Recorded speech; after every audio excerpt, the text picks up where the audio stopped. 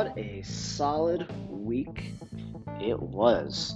Good weather, football's back, the Celtics got their heads out of their asses.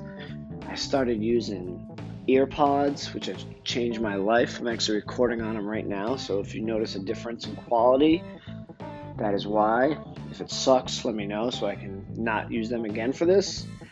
Where to begin? Let's see. Last Thursday, able to get the backyard basketball league in. I run a little basketball league in my backyard for kindergarten, first graders, second graders, a couple third graders.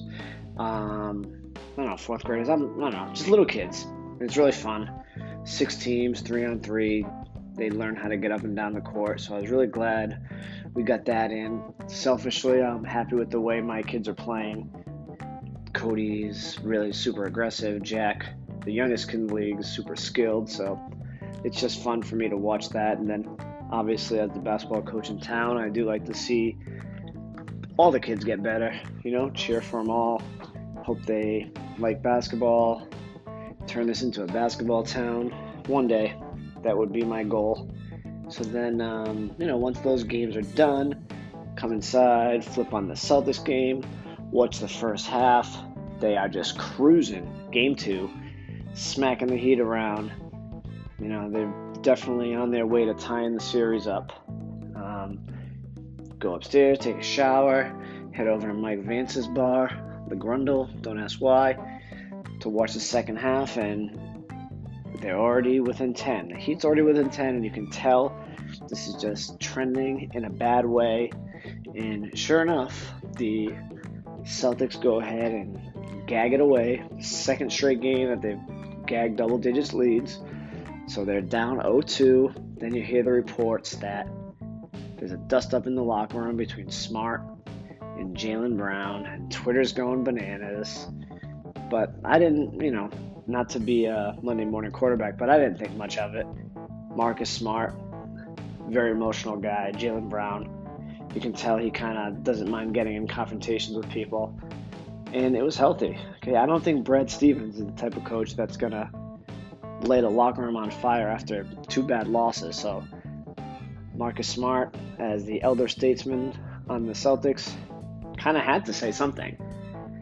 So, that kind of stunk, kind of crappy way to end my night of basketball. So we switch over to the Browns and Bengals game. And how good does Joe Burrow look this year? Number 1 pick, no training camp, just stepping on the field, slinging it, running, looking super fast. I mean, when he was in college, obviously he would scoot a lot for first downs and keep plays alive, but it was one of those things that you weren't sure if he was going to be able to do in the pros. And sure enough, he's looking super mobile back there, and his arm looks live. Looks like he has some extra zip on the ball this year. He's fun to watch. I think they'll probably end up going like 4-12. If I'm being optimistic, I know there's probably not a lot of wins on that schedule for him, but lock up the Rookie of the Year right now, just like you could have locked up that Heisman for him in the beginning of last year. So happy to see my boy Joe Burrow do well. Let's see, Friday, I don't even know what I did on Friday. I think I was kind of dragging a little bit from Thursday. And then on Saturday, Tori and I did a little bar crawl, little afternoon Providence, Seekonk pub crawl. It was really nice weather out, so we started the day at Zaco Taco, and I thought the food was good. I had just a burrito bowl with chicken, and Tori got I think chicken tacos or steak tacos, and she took one bite and decided that it tasted like dog food. So she said she was not that hungry anyway, so she didn't want to make a big fuss about it. But so she didn't eat there. The waitress was nice, took it off the bill. Always nice to do that as a waitress. That definitely gets you a few more dollars on the tip at the end of the night. And had a couple drinks. I had a blood orange margarita, and I'm into it. I liked it. Maybe I'm a margarita guy. Trying to get off the beer a little bit, hoping my belly goes down. Not that margaritas help it, but I don't know, it was a good little change of pace. And Tori had the ranch water, which she enjoyed. So that was a nice little lunch at Zaco Taco. Then we made it over to the Abbey in Providence to meet up with my brother and his friend and our friend Bill. Hung out there for a little while. Tori had a couple UFOs. That's when I went back to the beer.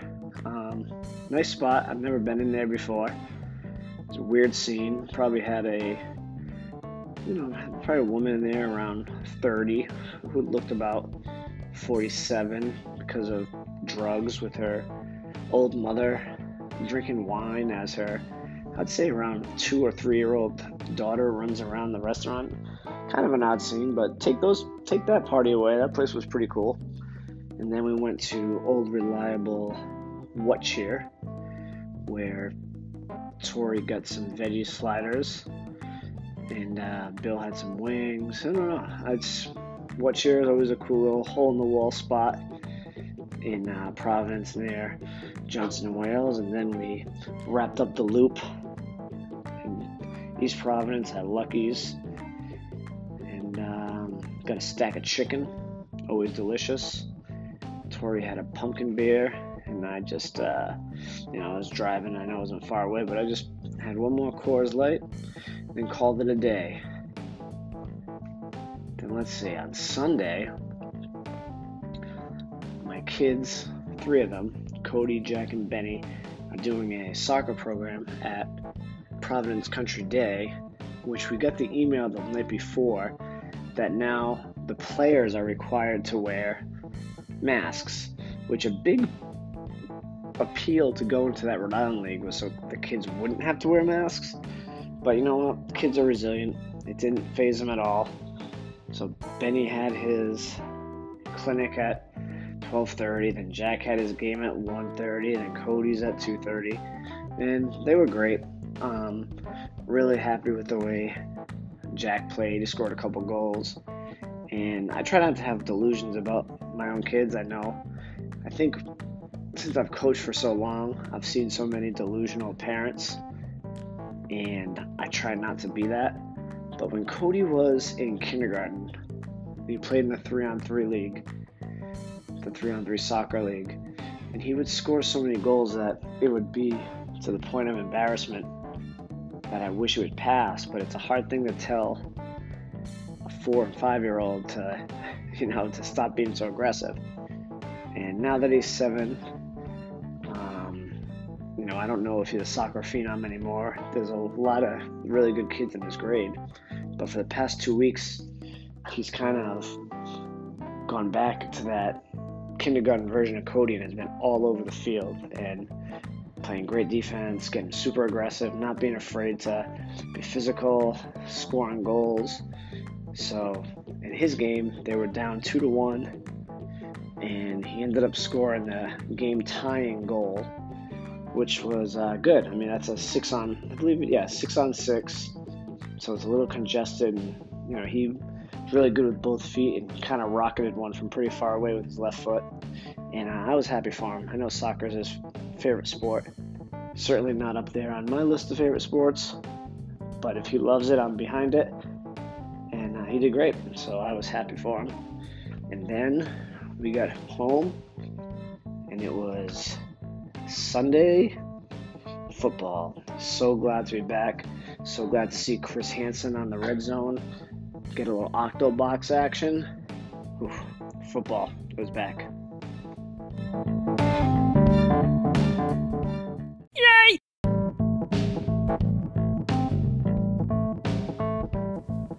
All right, listen to the first segment. AirPods are gone. I don't know why. Sounded weird. Sounded a little echoey. Maybe it's because of the room I'm in my house. Maybe it's not the AirPods. But anyways, I'm going back to holding my phone like a pizza and just talking into it because it wasn't broke. Not sure why I wanted to fix it. I just loved my AirPods and wanted to give it a whirl. But anyways, listen. Nobody likes fantasy football guy. Okay? Nobody cares about your fantasy football team outside of maybe the people in your league. But with that said, What a weekend. I destroyed my 4-year-old Benny this week in our fantasy league. I must have beat him by 40 points. How stupid is he? I just killed him. Like, he doesn't even know what to do. I just totally killed him. Anyways, would suck if you had Saquon Barkley or Christian McCaffrey, as every league I was in, I'm pretty sure they were the 1 and 2 picks overall, and they're both out for the season. Barkley wasn't even having a good season to begin with. Christian McCaffrey, I mean, he's pretty much all the Panthers have. So I do actually sympathize for owners of Christian McCaffrey. I don't own him, so I really don't care that much. And like I said, I don't care about your fantasy league. I don't care about your fantasy team. Don't talk to me about it. Have you ever been, as a Patriot fan, so excited about a loss? I don't remember the last time. Probably when I think Jacoby Brissett got smushed by the Bills, if I remember correctly. And the only reason you're excited about that loss is because you know you get Tom Brady back the next week. But what the Patriots did on Sunday night, they showed a lot of balls, and they showed that they are not going to be a one-dimensional running team, that they can beat you a few different ways. Cam Newton is a beast. He looks healthy. He's dominant in running the ball. He's really hard to stop, unless, of course, there's 2 seconds left in the game, and you have all 10 players lined up in front of him, and the only option is to snap it to him and have him dive into the line like McDaniels had Cam Newton do. Listen, it was a great play. It worked a few times that game. But when you empty the backfield and just put him in shotgun and have everybody else like with a hand down on the ground, it was very obvious what was coming. So yeah, obviously the Seahawks could just snowball in there and stuff him at the line.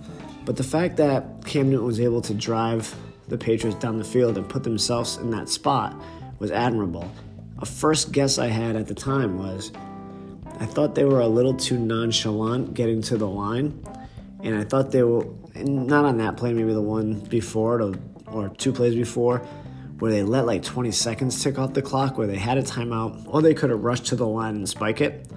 They were just kind of pacing themselves, and maybe that was by design, so that when they did score, if they were going to score, it would leave Wilson no time, because that guy is unbelievable. What do you have, 5 touchdowns? I mean, he is the best player in the NFL. Not hands down. I mean, Mahomes, Jackson, Wilson, they're all fantastic, but give me Russell Wilson. The touch he had on some of those passes down the sideline, down the middle, the escapability with his feet. The Patriots don't have a linebacker to spy him.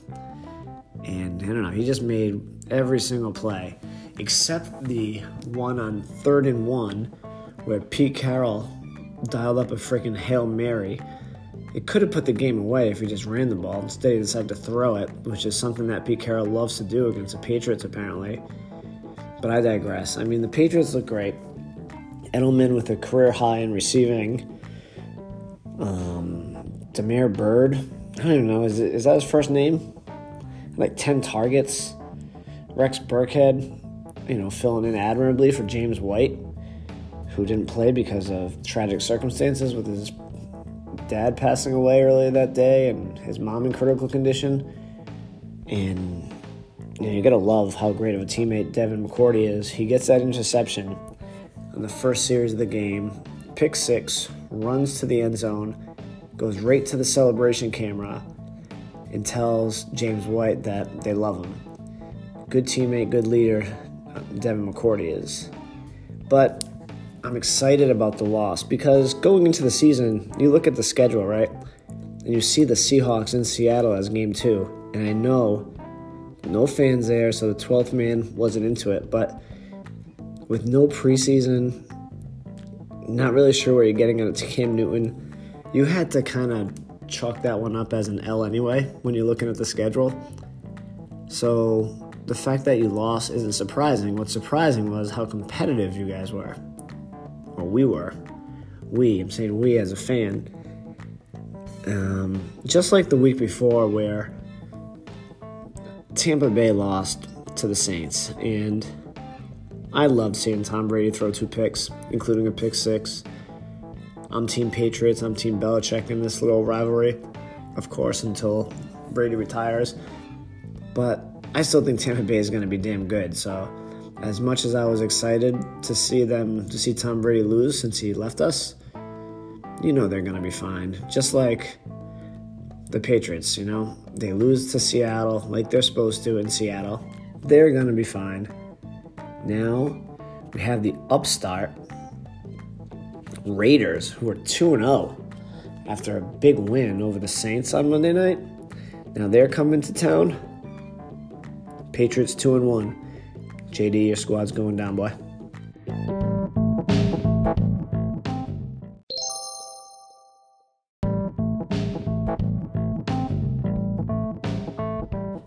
After a quality wire-to-wire Game 3 win against the Heat, the Celtics look to even the series on Wednesday night at 2 games apiece in the Eastern Conference Finals, and Gordon Hayward made all the difference in the world.